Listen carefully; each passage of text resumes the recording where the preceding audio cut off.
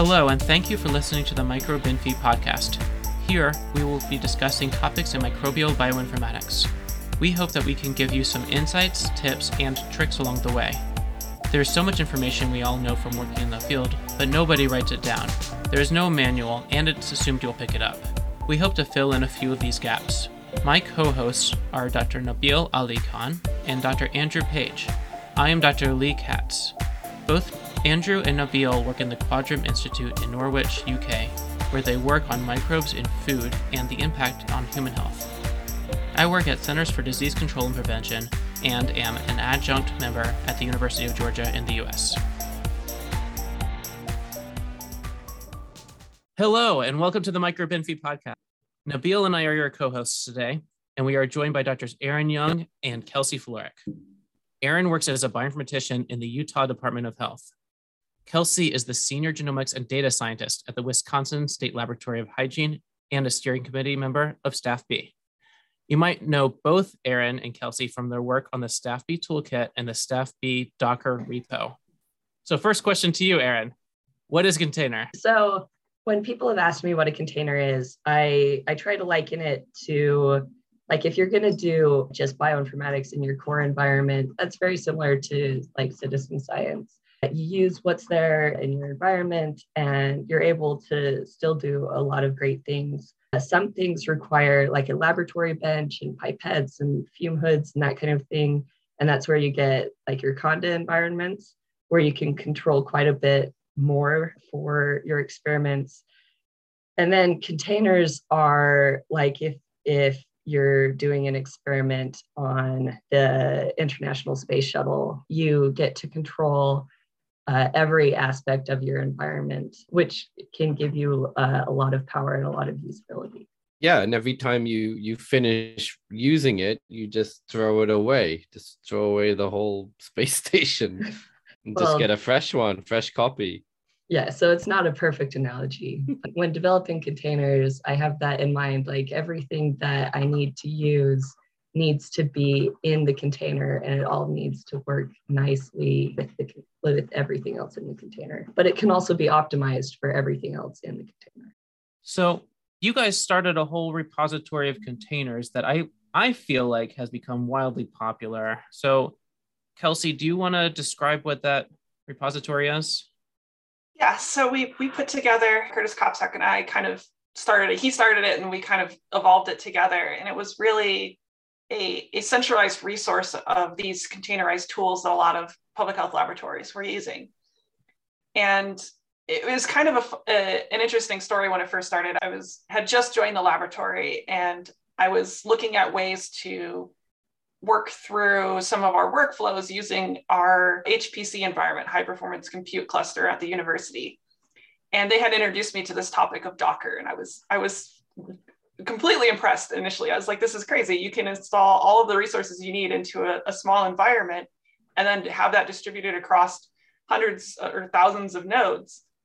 So we started looking at how we could potentially use this as a resource. If we created a container in Wisconsin, maybe Curtis could use that. At the time he was in Colorado or Kevin in Virginia. And so we started thinking, like, if we could put together some sort of resource where we had all of these things together in one spot, that might make it valuable for anybody that's trying to follow in our footsteps instead of having to install all these different dependencies and deal with conflicting Python versions. Maybe we can have a resource for every tool that we use. And so we started putting those together, and then it became widely adopted pretty quickly among the public health laboratories because it was something that we could easily point to and say, oh, you want to run spades? There's a spades container. You don't have to deal with installing anything. Just install Docker and you're good to go. So that was really the origin of the Staff B Docker repository. And then it's just since grown as more contributors have kind of come into the picture, as we've added documentation and even more resources on top of that, workflows and toolkits to kind of leverage those containers. So the value add is the fact that you've all gotten together and built the central resource. And so now when you return to installing those tools and you want to deploy these containers, it's sort of done. You've done the work that individual people would have to have done individually on their systems in their own sort of environments. One by one, they would have done, 50 labs worth of work. You've got two people who've just solved it, and everyone else can just piggyback off it. Is that the main benefit here? It's the sort of economies of scale? Yes, it means that when we have a container for certain things, it means we don't have to teach a bunch of people in all 50 labs how to install Perl libraries. That is an excellent reason to do anything, to avoid teaching people how to use CPAN. Perl is amazing. Come on. Yeah. So yeah. No, okay. Fine. Yeah. No. Yeah. No. We love Perl. We love Perl here. I mean, which containers along those lines? Which containers are you most proud of, or which ones have you seen be a lot more popular than expected, or along those lines?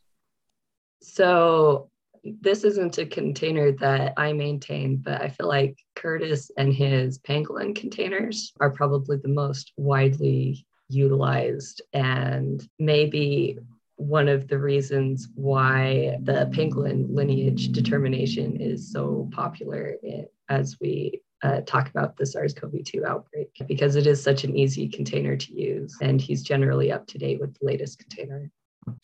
I would have to say, actually, I did a recent design off of something that you, Lee, has put together recently, the data sets, the SARS coronavirus data set repository. So I put that into a container, and it is quite a list of dependencies. Thank you. Big heart sign. I will have to say, I think whenever I give a talk about Docker and containers, I just say, yeah, just go blag it off the StaffB site. They've got pretty much anything that if you have to come and ask me about containers, they've got everything you want. So just go for it. I think my favorite is, I think the whole Torstyverse is up there. So there's Most Shovel and Proca. Did you do Nullarbor or not? I don't think so. Not yet, but we can definitely add that. No, don't. It's a mess. It'll take you forever. No, it has a lot of, I think Torst will admit it has a lot of dependencies. It does a lot for you, but yeah. No, I think there's other alternatives that are a bit more lightweight, and it sort of makes more sense to fit into this. I'm more of a fan of the new paradigm where we do everything modular and run things to workflow languages. I think that's where we've moved towards. Nullarbor was written before that, was really the zeitgeist. If there is a tool that's missing, which there's still a lot of tools that are missing, like you don't have to be part of the StaffB community to contribute to the Docker repo. There's just some specific format we request for your pull request, like where your Docker file goes and that kind of thing. Yeah, give the quick plug on how somebody can go and read up on how to do the standard contribution and how they might contribute it. Well, the basic steps are go to the StaffB Docker Hub repo, which hopefully this podcast has some sort of link to it somewhere, and you'll want to fork it into your own repository. The Docker files are organized in a tool version, then Docker file and README. And ideally, your Docker file works for you before you submit your pull request, and that there's some way to test it. And then it will end up, if it goes through all of the checks and QC process, it will end up on StaffB's Docker Hub and Quay projects. So I'm going to be a bit mean and throw open a question like, there are other resources like, say, biocontainers, which is just hoovering up everything on Bioconda and making Docker images for those. And I think Galaxy team does Singularity images as well, built around that. So what's the value add here for StaffB? I mean, it must be a lot of work to keep it up. Why continue with it if you've got these other resources? That's actually a really good question. And it's something that we've kind of definitely been considering going forward. What's the future goals and steps for this project? And I think the one major use case for StaffB's Docker repository being in existence is that it's designed specifically for state public health laboratories. And one of the things, going forward that all state public health laboratories are thinking about, at least now or in the future, is validation of workflows, pipelines, and tools.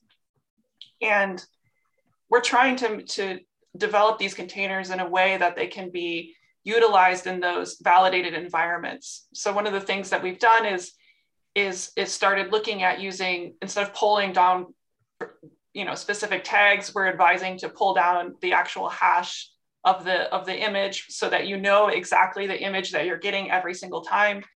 There's also the potential to use secure or locked containers or images that are available through Docker, so that you can say that there is only one person that has the keys to make any changes to that container. So again, just adding that level of security to the containerization aspect. And then on top of that, some of the future for the StaffB repository is including things like multi-stage build to incorporate testing and things like that.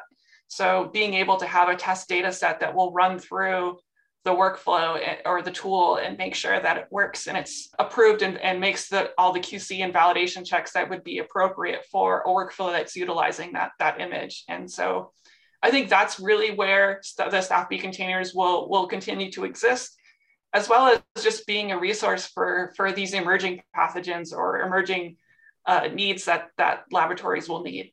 So, yeah, I totally agree with that. I was doing a bit of a reviewer 3 moment there. I always point people to the StaffB ones because for exactly the reason you're saying, and it's good to hear. But my feeling interacting with it was that the containers tended to be more stable. Certain repositories, they do seem to just hoover up the latest Bioconda or whatever, and they're a bit broken. So then so I don't want the email, I go, I can use the containers on Bioconda or whatever. And then the next day they come back and say, oh, it doesn't work for me. It's like saying, I don't know, your something version is not there on the path. I'm like, okay, fine. No, use the StaffB ones because they're probably going to work and you don't have to keep bothering me. Definitely, there is scope for a more public health oriented, more provenance and more conservative set of images rather than the latest and greatest, which I think you find with more academic software, where we're a bit loose and lazy with it, I guess. Yeah, we like the LTS versions of things. Yeah, exactly. I think you can badge it like this. Yeah, this is the LTS version of the Procker LTS. There you go for the container names. You can put some extra thing like that. Yeah, it does smack of the kind of CentOS versus Fedora kind of feel, isn't it? Or why would you use CentOS over Ubuntu kind of thing? It's all just Linux. When are you going to publish this? I already get onto Curtis's case about this. Yeah, so we definitely do want to get a publication out. We had something in the works for a while, and then the pandemic hit and really just slowed a lot of that progress. And our number one priority is making sure that we have the containers there, and that our biggest next priority has been looking more at continuous integration across the board, continuous testing, things like that. And once those issues get worked out, I think we'll definitely be ready to kind of push forward on a publication. But I think there's a few things that we want to push forward first. And with the limited time that we all have, that's kind of our focus. I'm sure they'll put a manuscript together very quickly, Lee. They're not as slow as you. You deserve that. Yeah. So I'm kidding. It's just... You're kidding, and I deserve it. It can be both things. Yeah, that's what makes it funny. So do you guys want to talk about the StaffB toolkit? What is it? Yeah, so StaffB toolkit is a Python-based utility that is designed to abstract away some of the more difficult points of working with a container. So it was originally designed when we were at a phase where we were instructing new bioinformaticians how to, or even just people in state laboratories, how to work with command line and how to work with tools.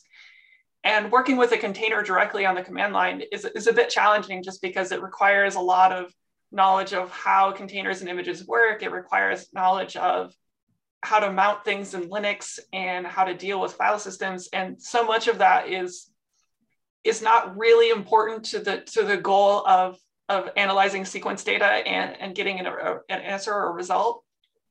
And so the initial scope of StaffB Toolkit was to create an interface that has a help menu that allows users to have much more simpler access to these Docker images.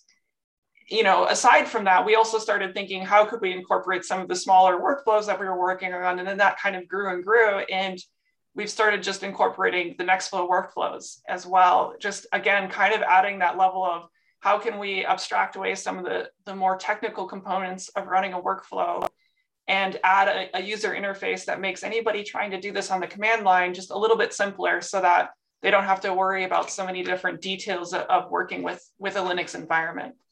So it's, again, really just focused on training, but then it's kind of just been really useful as a route to providing a single package of resources. So having Secret in there, having Monroe in there. We also have Dryad in there, as well as several other workflows, as just an aspect of, you can pip install this toolkit and then have everything you need. And so that's kind of been the direction that the toolkit has been going in. And it's been slowly evolving to take better use of the Docker images, and as well as the workflows that are being developed in StaffB. Do you guys remember Homebrew for Mac OS and like BrewSci? I mean, when I was going over the StaffB toolkit, it did feel a lot like this easy off-the-shelf package management solution. I don't think BrewSci is maintained anymore. Sean Jackman I think they abandoned it at some point, because basically I think the idea was because containers made a lot more sense to deploy that way. But then you're back to the sort of nebulous obscureness or opaqueness of dealing with the container. And so now you've written again a package manager on top of that. What do you think about this sort of cycle? We seem to be going in this cycle where we're now making containers more digestible for people, much like we've done with package management in the past. And, what you've been talking about sounds a lot similar to sort of NF Core and their module system as well. So this seems to be a trend for me, like where this is going. What do you think about that? And what are the advantages of what you're doing over what else is out there? And I definitely see the field moving in this direction. And I kind of do wonder about the long-term usage of the toolkit. As I said, it was really kind of born out of as a training opportunity, a training tool to help introduce people to working in the command line and using these tools.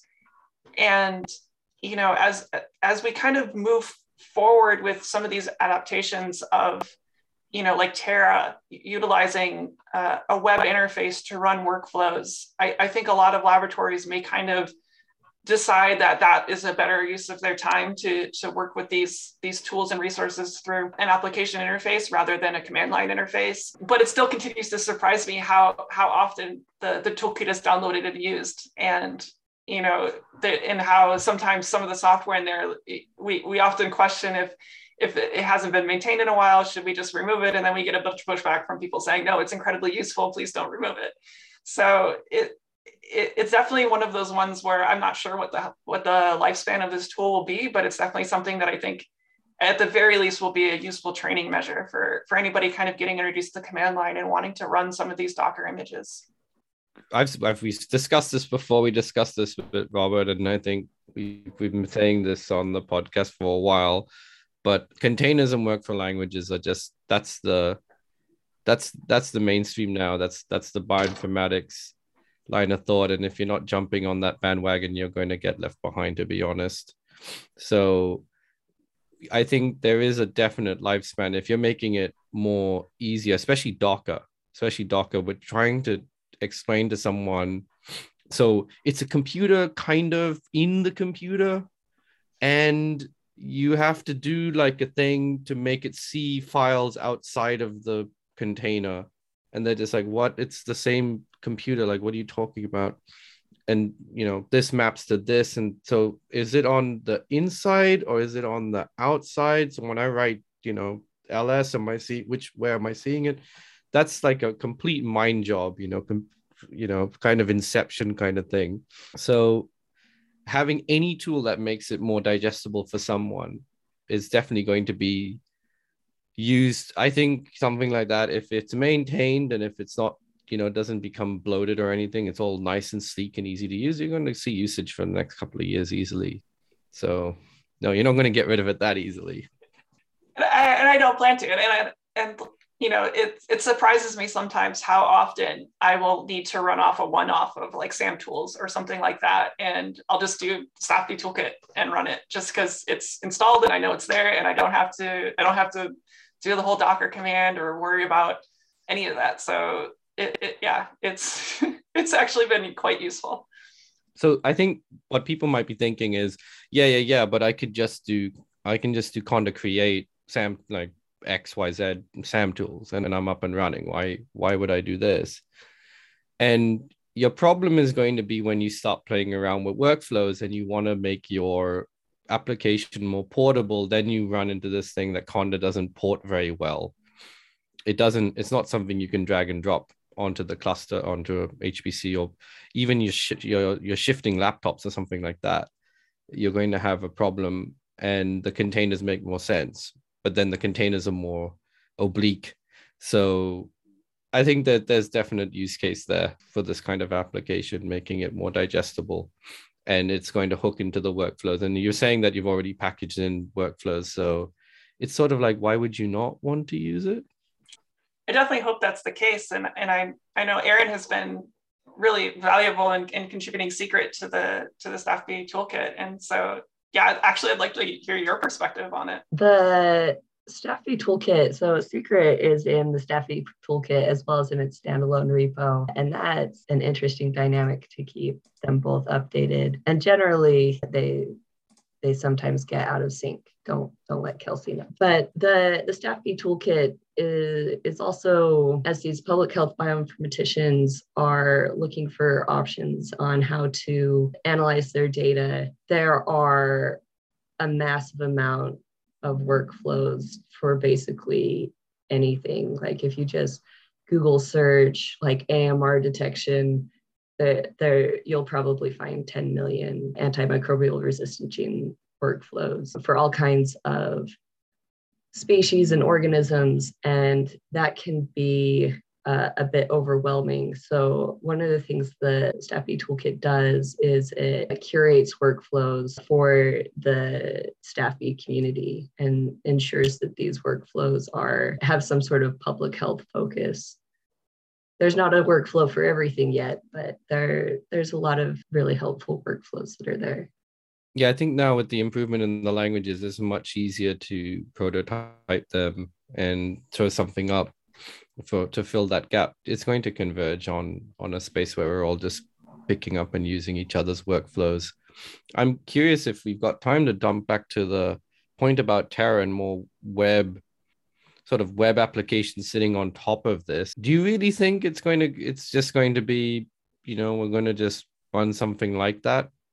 That this is just an intermediate step until we nut out, like just sort out how to do a web application sitting on top of these workflows, and then that's just all anyone would interact with? I think there's a lot of commercial interest for that, and I think the simpler you can get people to use workflows, like the simpler you can get any sort of interface for workflow, whether it's a SnakeMake workflow or Nextflow or CWDL, the easier you can get non-bioinformaticians to use it, the more likely that workflow is to survive the long term. And so I think there is a huge, I think there is a huge push and drive to go in that direction. I definitely agree with some of that perspective. I think there's definitely a use case in the United States public health laboratories where laboratories doing sequencing need an easier access to some of the workflows and things that are happening. And I think some of these commercialized approaches, Nextflow Tower, Terra, are great examples of how some of these laboratories with very limited resources might be able to get access to some of these things, which I think before the pandemic, there was a big push to get these labs to learn how to use the command line. And I think it's kind of been a realization that a lot of these laboratories just don't have the resources or capability or even the compute environments to do that. And so a cloud-based web tool, I think, is a perfect solution for them. At the same time, I think for a lot of laboratories that are developing a lot of expertise around genetics and genomics analyses and sequencing, I think that it's going to be hard pressed to get away from the command line. I think there's always been things, quote unquote, threatening the command line, and it stood the test of time. And I think it really stands to how flexible things are working with massive amounts of files and various file systems or across networks and things like that, stuff that just really isn't, I mean, you can definitely abstract some of that away and put it into a web interface, but at a certain point, you need to go back to that root access and have the ability and flexibility to access those tools and resources. And, you know, I think the Docker and Toolkit and all these things will definitely continue to persist and provide a resource there for people who want that more flexibility, who are going to be kind of sitting more on the cutting edge of these development cycles and contributing to some of the resources that, hopefully contributing to some of the resources that we have at StaffB. That all sounds very exciting. And either way, it sounds like everyone's actually finally going to have a choice of how they want to approach their analysis. And now they don't, hopefully in a few years, they won't have an excuse of saying, oh, I couldn't look at it because I don't know how to use whatever. I was like, no. It's all, installing is easy now. The workflow is easy now. Command line, web, whatever, it's all available. You've got no excuse. What ST is what ST is it? Like whatever. Yeah, then it will be fun to focus on like the analytic aspects of what questions can be asked with the tools instead of training people how to install the tools. We can finally do some biology. Is that what you're saying? Yes. Let's make biology easier for everybody. I think that's the end goal. I think by making the tools more digestible, we'll realize we don't actually know very much about the biology at all. Well, that gives you more podcast episodes, so right? Oh, we're here forever. It's always chopping and changing. We'll be running this for ages. So that's a nice positive note, and I think we will draw this episode to a close. Well, there you have it. You're a dinosaur if you don't catch up with containers and the StaffB toolkit, guys. Get on it. No excuses. Really appreciate it's too easy now. It's too easy. You got to jump on it. We appreciate Drs. Aaron Young and Kelsey Flark for coming on and talking with us today, and we hope to see you next time. Thank you so much for listening to us at home. If you like this podcast, please subscribe and rate us on iTunes, Spotify, SoundCloud, or the platform of your choice. Follow us on Twitter at MicroBinFi. And if you don't like this podcast, please don't do anything. This podcast was recorded by the Microbial Bioinformatics Group. The opinions expressed here are our own and do not necessarily reflect the views of CDC or the Quadram Institute.